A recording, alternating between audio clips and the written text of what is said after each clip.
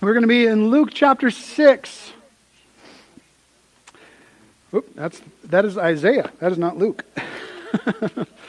So this is a reminder. So we stand for the Word of God, for the reading of the Bible, because I want to make sure that we know that this is the Word of truth. My words are the way that I believe that God is moving and speaking and trying to explain and move us and empower us. But this is the Word of God. This is the truth that we stand on, and this is the truth in which we live. So we want to stand to honor this, and then we sit to listen to, this. So let's read Luke chapter 6. We're going to be in starting in verse 27. We're getting there. There we go. But I say to you who listen, love your enemies. Do what is good to those who hate you. Bless those who curse you. Pray for those who mistreat you. If anyone hits you on the cheek, offer the other also. And if anyone takes away your coat, don't hold back your shirt either. Give to everyone who asks you. And from someone who takes your things, don't ask for them back. Just as you want others to do for you, do the same for them. If you love those who love you, what credit is that to you?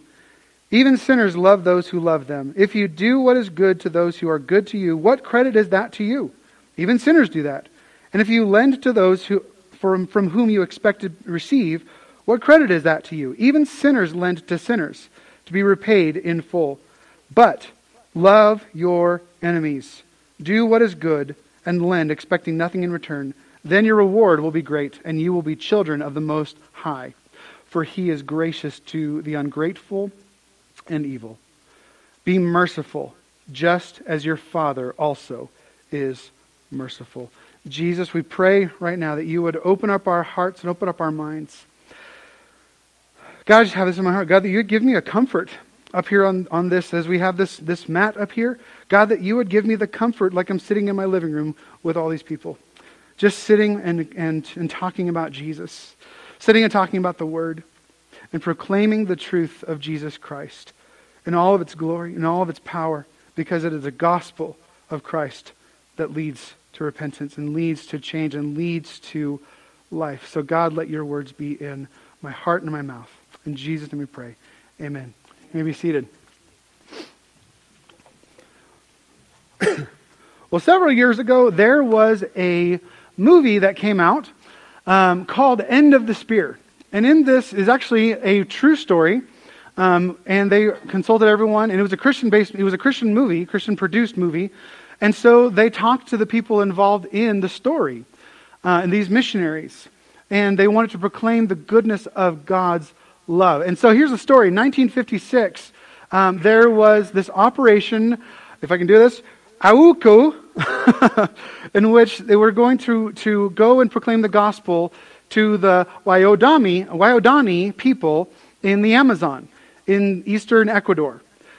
And so there's this group of people, this man, Minkayani, saves this other person, Dayume, during a raid by a neighboring tribe.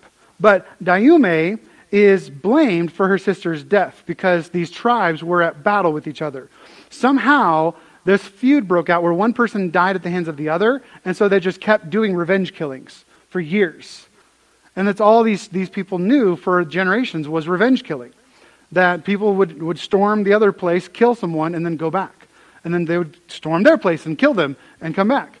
It was this lineage and legacy of death in this tribe.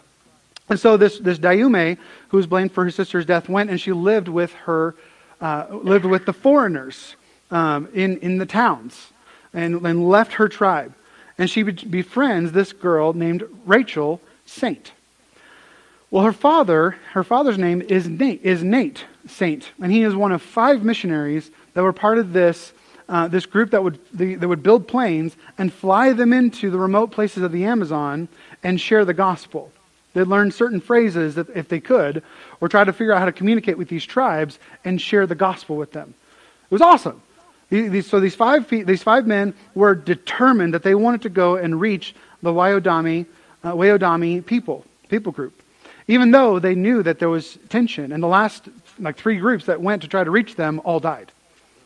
So they went. They flew in, and so they were determined to make contact. And so they go in, and there's this man, one of the tribe members. I want to say it's Minkayani, who comes and he meets him, and then these 2 women in this group, and they're nice. They have a peaceful, great first meeting with these people.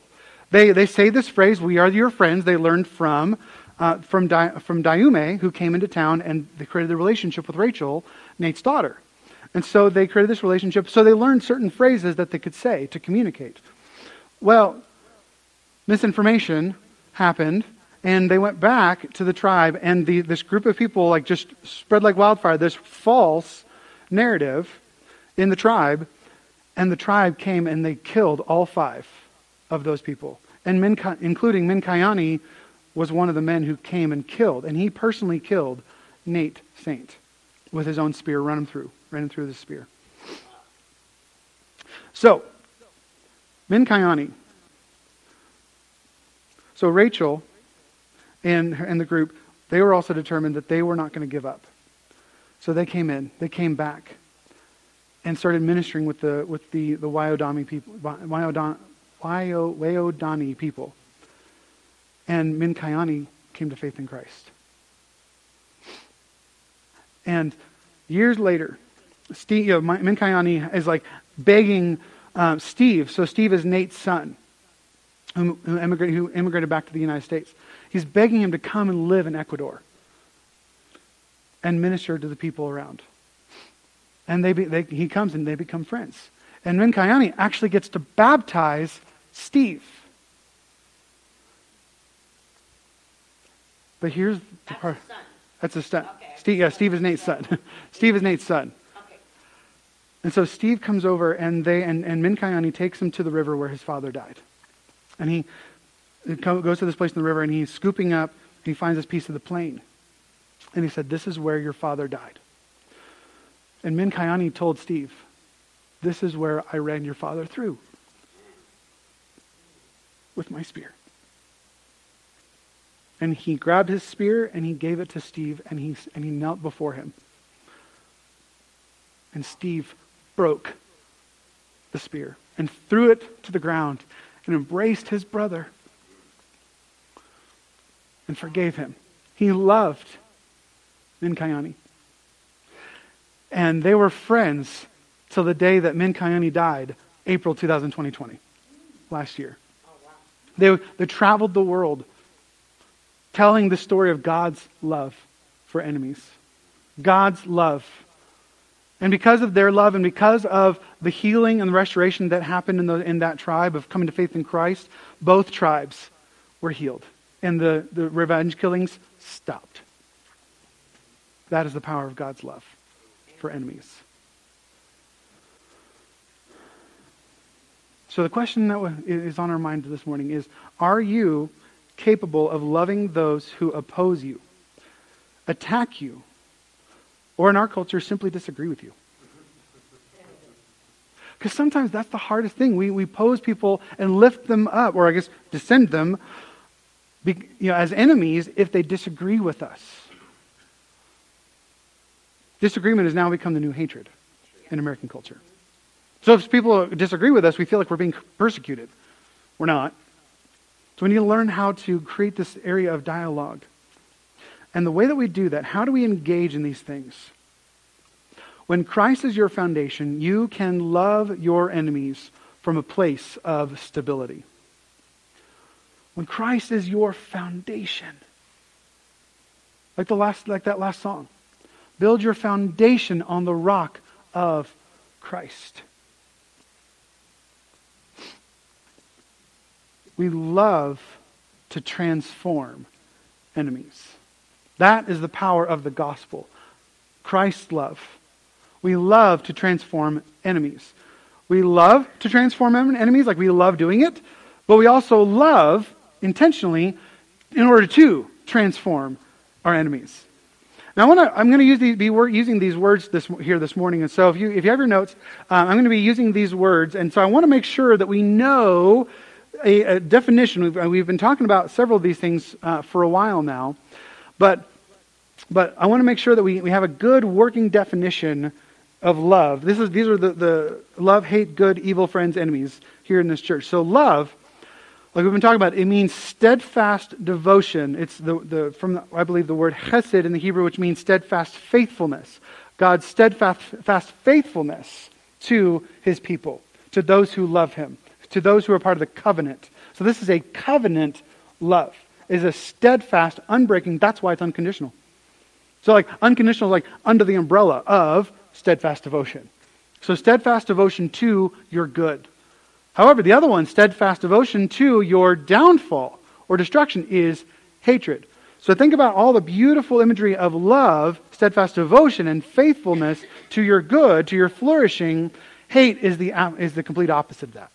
It's the withholding. It's not just a hostility. It's simply a complete stripping of everything steadfast love.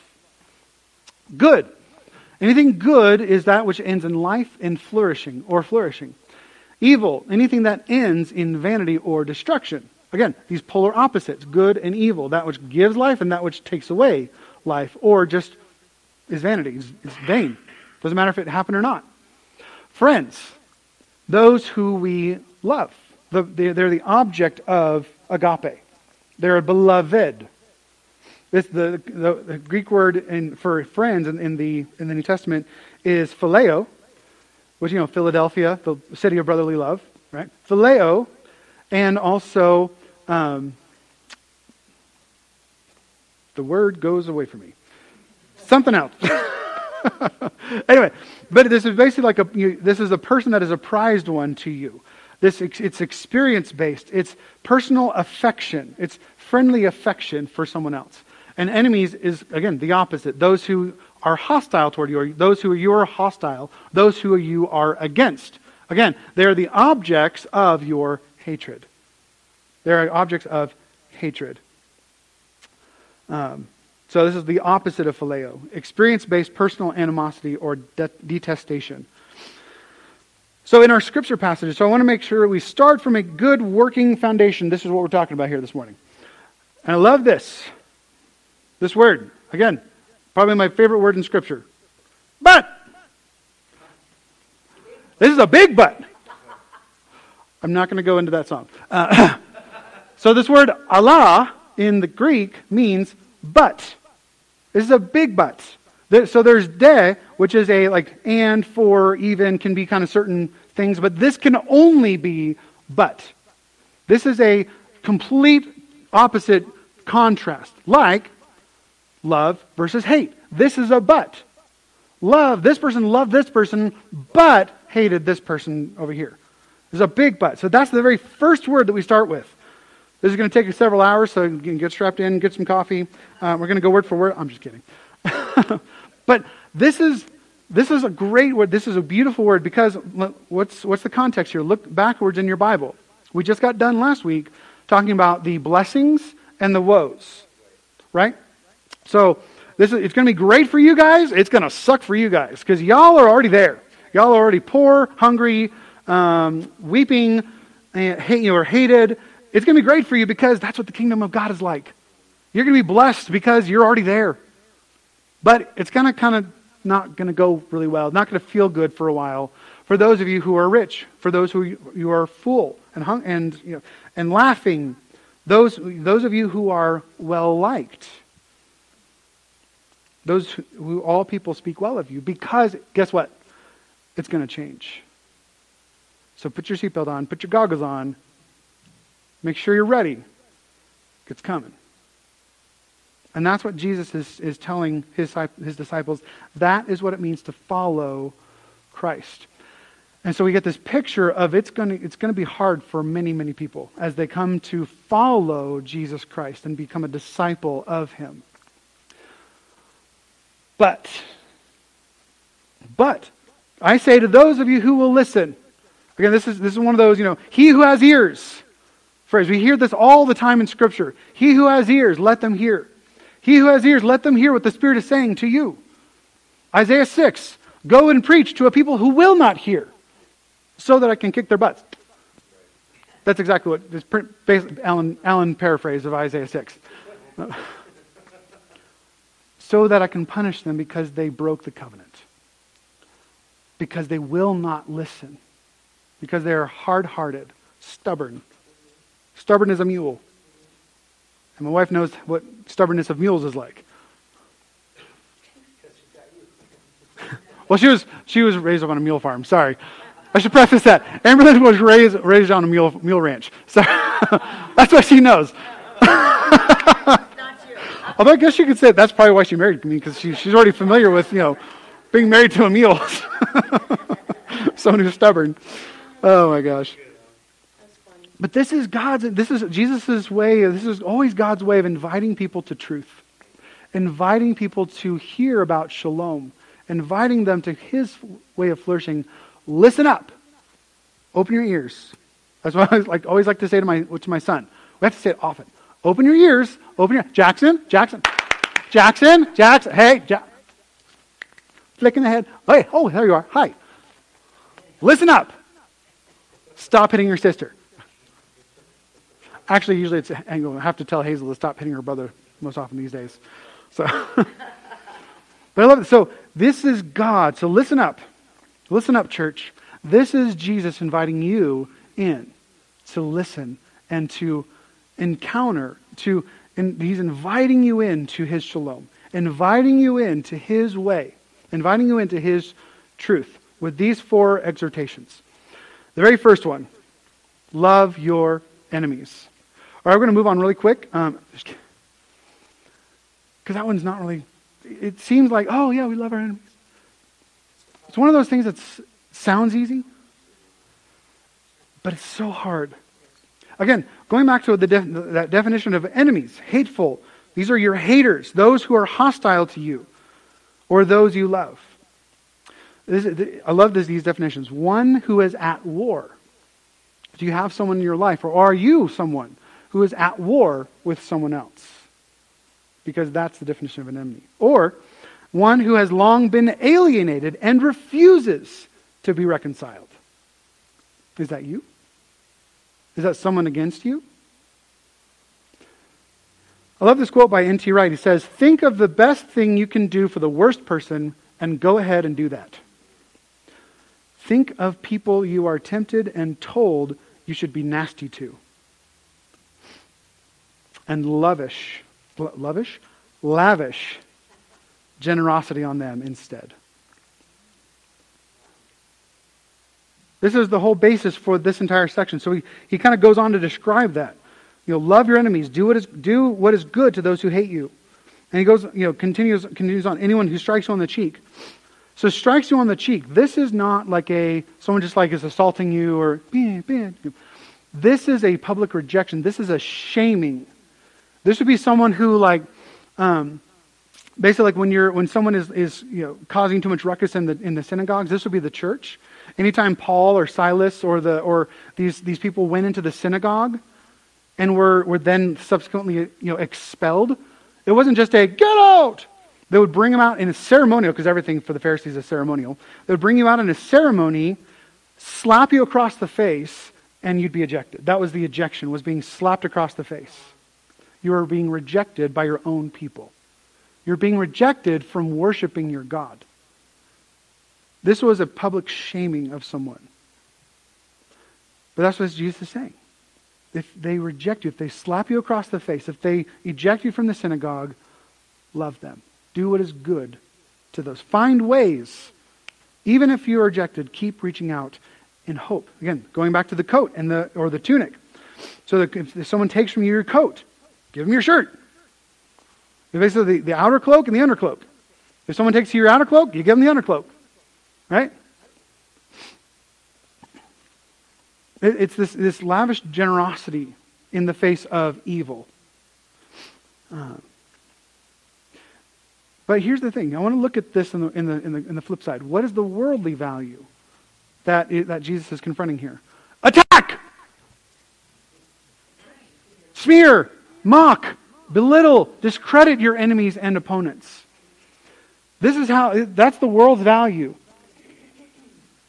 If someone attacks you, if someone disagrees with you, If someone posts an opposite opinion on Facebook rather other than you, attack! Smear! Don't try to dialogue. Shut them off. Smear them, belittle them, discredit them. Okay, what is it called? Emerald and I were trying to think about this last week. What is it called when you attack the person rather than the argument? What's the fallacy?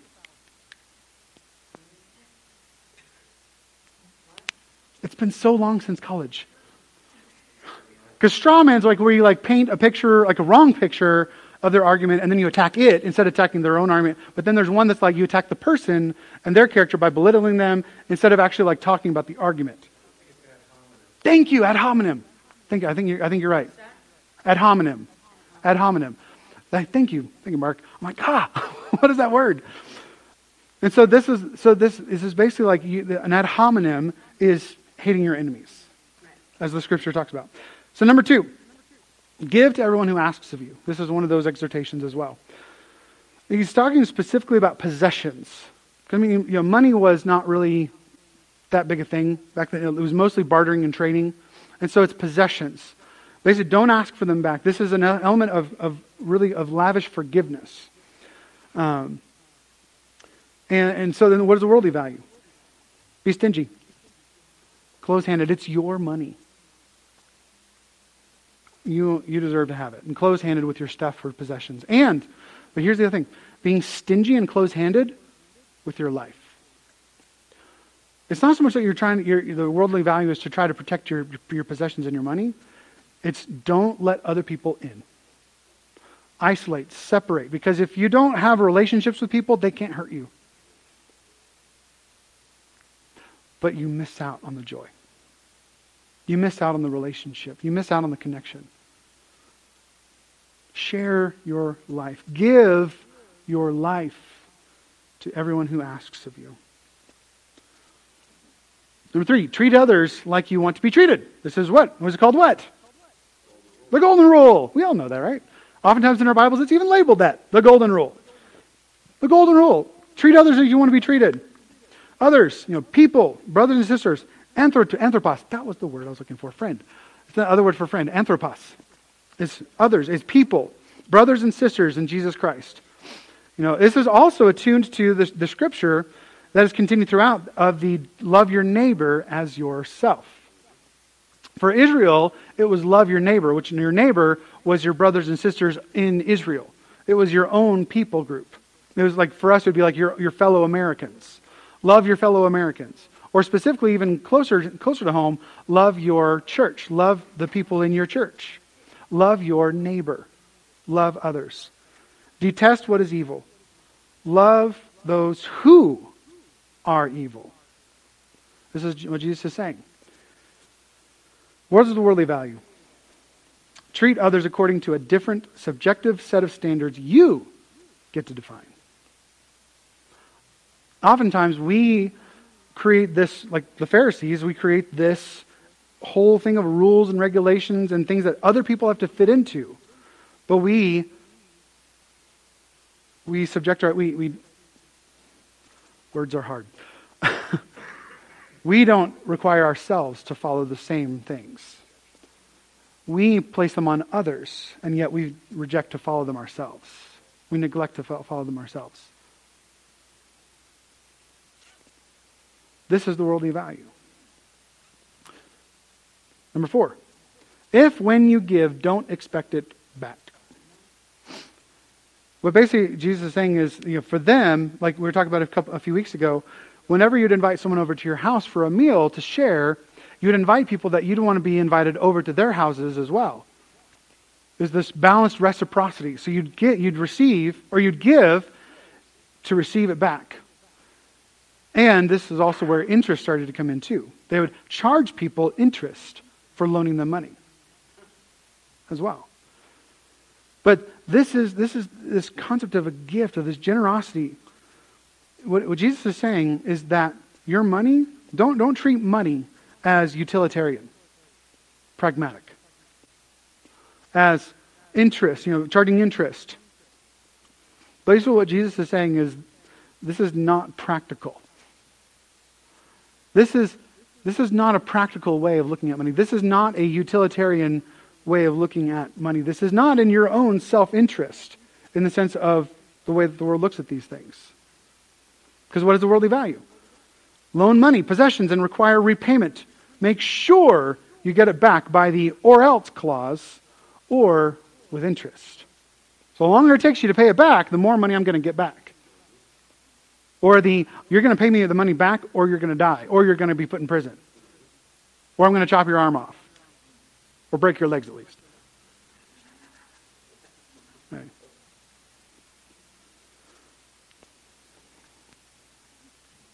We have to understand Jesus' way is not common sense to the world. Jesus' way is radically different. Jesus' way is different. And it doesn't make sense oftentimes. It's confusing. Actually, sometimes it's very insulting. I love, just going to dote on my dad for a little bit. So my dad's philosophy is he would loan me money if I ever needed it, but he never considered it a loan. He always considered it a gift. And if I wanted to pay it back or could pay it back, then I would, then I could. But he never expected it back. He lives, he's still alive, he lives this principle out. But I want to make sure that we understand what Jesus is not saying. So 2 key points to understanding Jesus. So first is he is calling for people to have an individual responsibility. You are responsible for how you react to others. It doesn't matter if they hate you, scar you, bar you, reject you, slap you, whatever it is. You are responsible for you. You are responsible for your actions. It is individual responsibility. This is not Jesus saying, we need to fix the system. There's systemic this or that. Well, there's always going to be systemic this or that because humans are broken. And systems are made up of people. Of course the systems are going to be broken, but the way to fix them is not to fix the system. The way to fix the system is to fix the individual. Because Jesus is all about personal responsibility. You need to make sure that you are taking care of you. You need to make sure that you are engaging with growing in your relationship with Christ. Are you growing? Are you flourishing? You cannot legislate people into morality. Honestly, church, we cannot legislate people who are unbelievers in this world to be good people.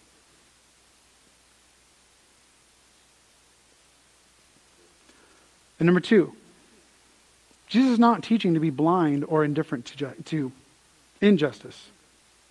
There needs to be an in. Injustice, not justice. Yes. Not teaching to be blind or indifferent to injustice. So he's not saying if you see something bad going on, do nothing. He's not saying be passive. He's not saying, oh, they need to take care of themselves. Oh, I see that boyfriend over there, beating up on his girlfriend. Oh, I see this person over here stealing from this other person. I see an injustice here. I see an injustice there. He's not calling us to be indifferent or pacifist. He's calling us for personal responsibility. When it happens to you, what do? We engage and fight for justice in the lives of others and ourselves. He's not saying to be a pincushion or to be a rug that people just walk over. He's talking about specifically, how do you diffuse an enemy? How do you diffuse a very hostile individual or situation? How do you de-escalate in a world that wants to escalate? Sometimes to protect others, you have to engage aggressively.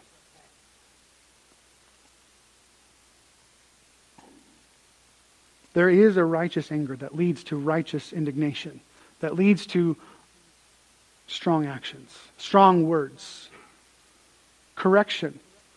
We need to speak up. Church, did you hear those last words I just said? Speak up. We need to speak up about God's truth. The church has been silent for far too long about the gospel of Jesus Christ. The church has been far too cowardly. We don't want to offend people by talking about Jesus, or I want this relationship to work out, so I'm not going to do anything. I want my job to work out so that I don't ruffle feathers, Now, we don't speak to be offensive. I mean, the gospel is already offensive enough. And this is the way that we do it. With those who are hostile toward the message that we preach, how do we bring them into relationship? How do we welcome them in with love? We engage with evil and evil people and injustice God's way, and not the way that evil and unjust people and systems engage. There is a third way, which we'll get to in here in a moment. Because violence produces violence. And evil begets evil. Think about, Gandalf, this great character in Lord of the Rings. The gray wizard, or the white wizard, in second half of the first one, or the second one. And Frodo's like, take this ring, take this evil object away from me. I don't want it. He's like, no. I can't take this because I would take this with a desire to do good with it. But through me, it would wield a greater evil than the good I even tried to do. We don't battle evil with evil, no matter if it has good intentions. No matter the good intentions behind doing what you're doing. Evil begets evil. Believers are called to a different standard of operating, a different modus operandi. Romans chapter 12, verses 9 through 21. Says, let love be without hypocrisy. Detest evil. Cling to what is good. Love one another deeply as brothers and sisters. Take the lead in honoring one another. Do not lack diligence and zeal. Be fervent in the Spirit. Serve the Lord. Rejoice in hope. Be patient in affliction. Be persistent in prayer.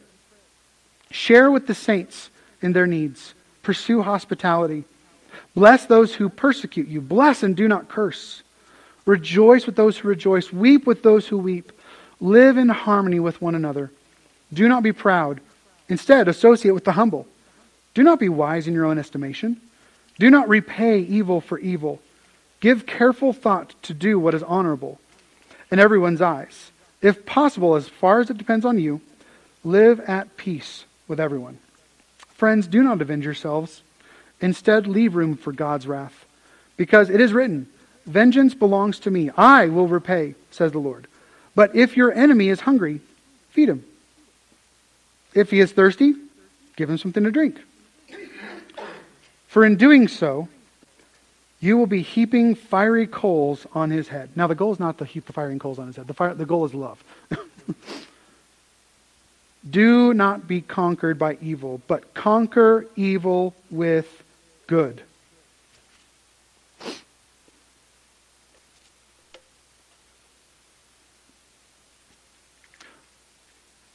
And sorry, I forgot. Romans 14:19. So then, let us pursue what promotes peace and what builds up one another. Hebrews basically says the same thing. We need to be active, and passionately opposing evil in the world. Wherever we see it.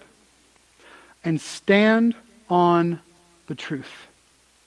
Stand on the truth of God's word. The time for cowardice is over. We don't passively allow evil to overcome us. We actively overcome evil with good.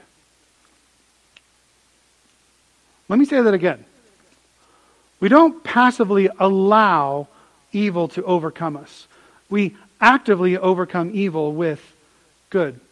As the saying goes, the only thing that evil needs to do to succeed in the world is that good men and women, good people, do nothing.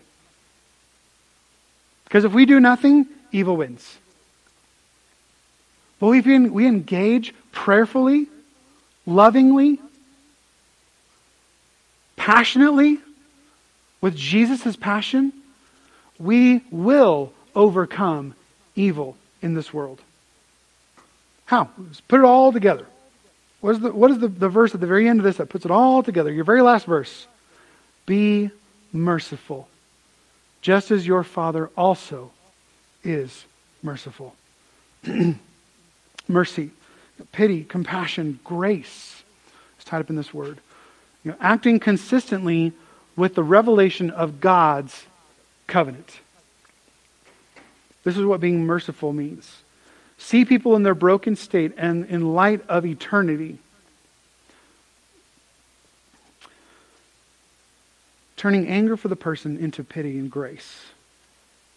Turning pacifism for their position into righteous indignation. There's still a way, there's still an avenue to speak the truth in love.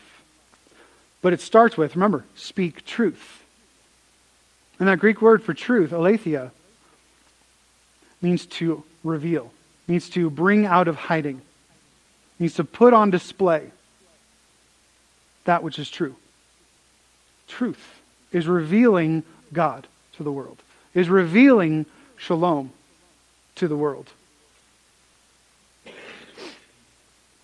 So what do we do with all this? How do we respond to God's word? Well, we can be religious, legalistic, say, we do this, do that. I'm going to create laws and rules in my own life and try to legalize the New Testament. Bible says it, I believe it, that settles it. Black and white. I want to be very clear how I say this. The gospel is not black and white. God in His kingdom is not black and white. It does not allow for evil. Let me say that again. I'm not trying to justify that there's gray, and gray is evil, and God allows evil. That's not what I'm saying. I'm saying the gospel of Jesus Christ and His kingdom is not black and white. Because when we try to look at the world as black and white, we think of very stringent rules that everyone has to live by. And so we're constantly looking at others, because it's easier, and not looking at ourselves, as to if we're living and abiding by our rules, and our way of seeing Scripture, our way, the way that we were raised, and our interpretation. And there's no room for grace. That's why I think he ends this with merciful. Be merciful as your Heavenly Father is merciful. That's what it means to be legalistic. Is to impose laws. That you break these laws, you don't live the way that I see that you should live, and we can't have fellowship. Versus, how can I bring in this relationship? How can I sit with you across the table and have a discussion? Maybe you see things differently in politics than I do. How can I understand why you see things that way? Rather than just demonizing you because you're not a part of my political party. How can I welcome you in love so that I can love those who are different? So I can engage with being steadfastly faithful and loving to you, my brother and sister in Christ. Or opposition, people who are evil. How do we... Having grace, being merciful to those who are evil in the world, outside of Christ and outside of His church. We welcome them into our life so that we can let the grace and the goodness of the gospel change their life. And so when we look at the world, like the graphic for the spring welcome to Shift Church, the flowers and the blooms, God created color for a reason. God created each person in this world differently as a way to proclaim His glory. And so instead of demonizing them as black and white, understand color, but don't allow for evil. We always want to engage people to shift their thinking for all of us to come into alignment with God. That's what that word unity is, this alignment mentality. So coming into alignment with God, His way, His truth, His life, and encouraging others to do the same. Forgiving others. We're also not, like I said, not the other way, worldly and licentious. We're not just like, oh, you can just do whatever you want. Jesus died and rose from the dead, forgive all sin, just live out however you want. There are things in Scripture that show us this is the way of Christ. This is the way. And so we encourage each other and encounter one another in order to learn how to practically live these things out. Right? There are truths, heavy truths in Scripture.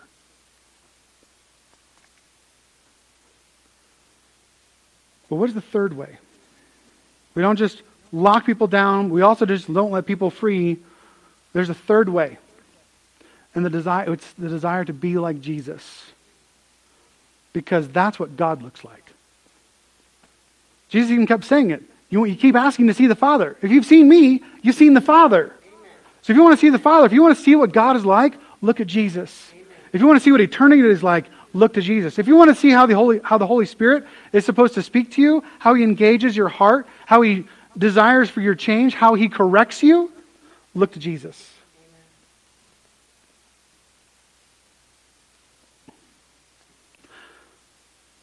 Responses to this way of being, to the way of God, the way of Christ. Because like I said, the early followers of Jesus, the early church, the early Christians were called followers of the way. What is the way? And people's responses to this for the last 2,000 years have, to this radical way of thinking and teaching and living, we've been accused of everything, right? Being out of touch with reality. Oh, you're so out of touch with real life. You got to change your way to be more like us because this is the way. This is the way. Mandalorian. We are irrelevant. We have nothing to contribute to society in the gospel. You are irrelevant, out of touch, otherworldly. It's like you're living in space. You're ignorant.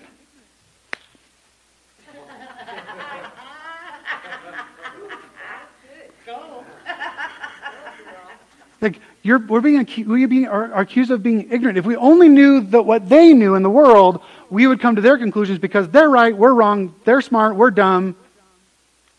We are ignorant, stupid. Don't say stupid, Daddy. Okay, Jackson. Probably racist, because everything's racist nowadays. But, big but. Big but. But those who will listen, as Jesus said, those who will listen to Jesus' teachings, living this reality changed the world. Living this way can change this world. And living this way will change this world. If we will say yes to God, no to the world, yes to God, this world will change. Like, who am I? Who am I? Ask yourself that question. Well, who am I? If you don't feel overwhelmed with wanting to change the world as an individual person among 332 million people, I think the new census came out. If you don't feel overwhelmed with the sheer volume of people and the inability to create change in the world, if you don't feel overwhelmed by that, you're probably not doing this life right. Because it's not your power. It's all Jesus. It's only Jesus. That's why we have to say yes to God. Some random nobody out of a pagan nation whose dad said, hey, let's go on a road trip, changed the face of the world. Billions of people are now in heaven because of this one man. You know his name? Abraham. Who am I? You're nobody. But God makes somebodies out of nobodies. But not for your glory. He entrusts these things to people who will make much of His glory. Who am I? I'm nobody. But God can make much of Himself through a nobody. His goal is not to make me somebody. The goal of God is to make Him somebody in this world. As the song says, you are the Lord, the famous one. Our goal, the word glory, I always love, how my dad talks about this, is to make God famous. To glorify God is to make God famous. As Romans 12:22 says, don't be overcome with evil, with doubts, confusion, but overcome evil with good. We don't seek to destroy those who are hostile enemies towards us. When I say enemies, them to us. No one should be an enemy of us, except for Satan and his angels. There's a proper way to hate in this world. To focus all of your anger, to focus all of your hatred. Where do you focus that hatred? Satan. Focus all that hatred towards Satan, his powers, his effects, his angels, his followers. In the spiritual realms, not in this realm. We don't focus our anger and our hatred at political figures and people we disagree with. They're not the enemy. Satan is the enemy. Remember that. Because God loves to transform enemies into friends. Romans 5:10 says, for if while we were enemies, that's us, we were reconciled to God through the death of His Son, then how much more, having been reconciled, will we be saved by His life? Colossians 1 says, once you were alienated and hostile, there's a word, hostile, enemies, in your minds, as expressed in your evil actions. But now, He has reconciled you by His physical body through His death to present you holy, faultless, and blameless before Him.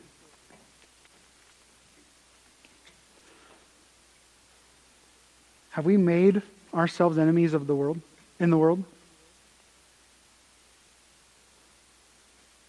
Are we only known in the church for what we're against?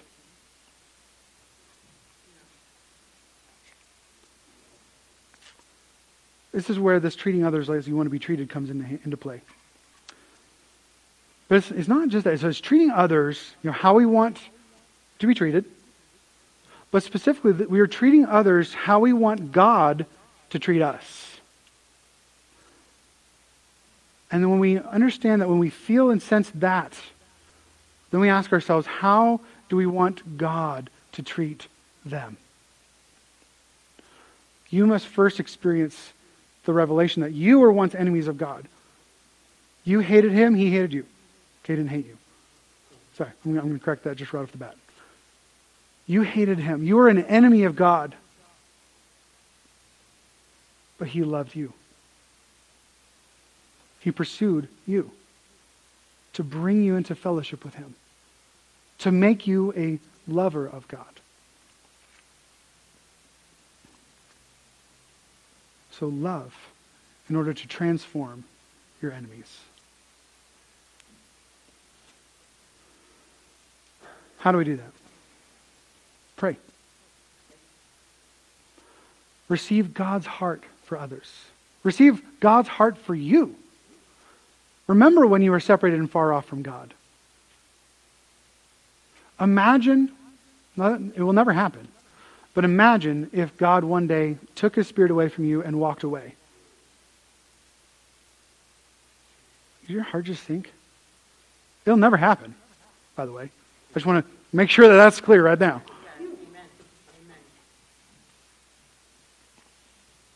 But understand, because you know God's heart for you, because you now feel His heart for Him. So what is God's heart for you, and what is God's heart for others? Feel what God's heart is for others. Feel that for them. And then that way you can feel that for them yourself. No one is too far gone. No one is ever too far gone. Yes, evil people, people are evil, and that's why Jesus came and died. That's why Jesus came. That's why the cross. I always tell my son whenever we go on Sunday mornings after church, when he comes up to take communion, I ask him again, why did Jesus do this? Why was Jesus' body broken and his blood shed? Why did Jesus do this for you? He said, to make bad guys into good guys. That's what God does. That's what God still does. And that's what God will do through you, through us, his church. This is the heart of the gospel of Jesus Christ. To take haters and turn them into lovers. And all of us were once haters at one point. All of us were lost at one point. Even if you were 2. Even if your story is that you grew up in the church. Or if you came to faith in your 30s or 40s. Later on in life. Loving endurance. Enduring with this. Love is hard. And love works hard. It says in 1 Corinthians, it says, love bears all things, believes all things, hopes all things, and what is that? Endures all things. That word of endures, I love it. It's like stays behind. The steadfast faithfulness, right? Perseverance. Someone strikes you, you endure. To patiently wait, it says in Psalm 27, on the Lord. Which comes to this. I want to wrap up with this. Is that we build our lives on the firm foundation of Christ and the gospel. On the word of truth, the word of God. This isn't just some book of, nice proverbs and sayings, an example of Jesus. We should be good like he was good. Do nice things, be nice. This Christ is our firm foundation. And when we build our foundation, we build our lives on the firm foundation of Christ, we fear no person.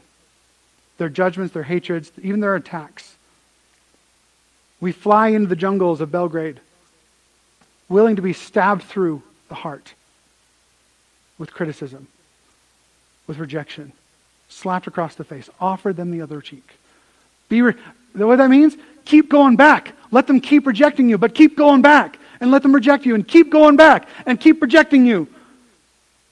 Because maybe after the 34th time, 34th and a half time, they might be like, I disagree with what you're saying, but I feel loved right now. Maybe I might start to crack the hard heart. That's what it means to turn the other cheek. Because when we are grounded in Christ, we can love our enemies out of a place of stability. Because when Christ is your foundation, you can love your enemies from that place of stability. Amen. Love Christ, love God, and love others. It's simple. Doesn't matter who they are. Doesn't matter if you agree with them or not. Doesn't matter if they hate you. Actually, it's better if they hate you because then it's more fun. More fun to see, not because you want to fight, but because you want to see God transform their life. Yes. As God is transforming your life. Do the hard things. Love. Love others. Be merciful as your Heavenly Father is merciful. God, we thank you for this morning. We pray that you would stir our hearts to live these truths, to live this beautiful, beautiful truth. And that we would be able to see you, Lord Jesus, transforming people's lives by the power of the gospel. That we would engage and trust you, God. That we would be able to trust that you do want to transform people's lives through our love of them, through our love of enemies.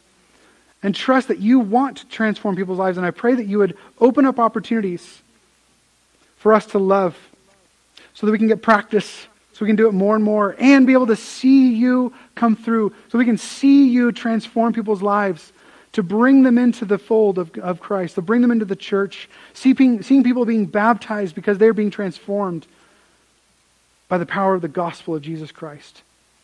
For it is that power upon which we stand, on the Word of God, that it is trustworthy. And you, Lord God, are trustworthy. Let us trust you. And let us engage in your love on our enemies. In Jesus' name we pray. Amen.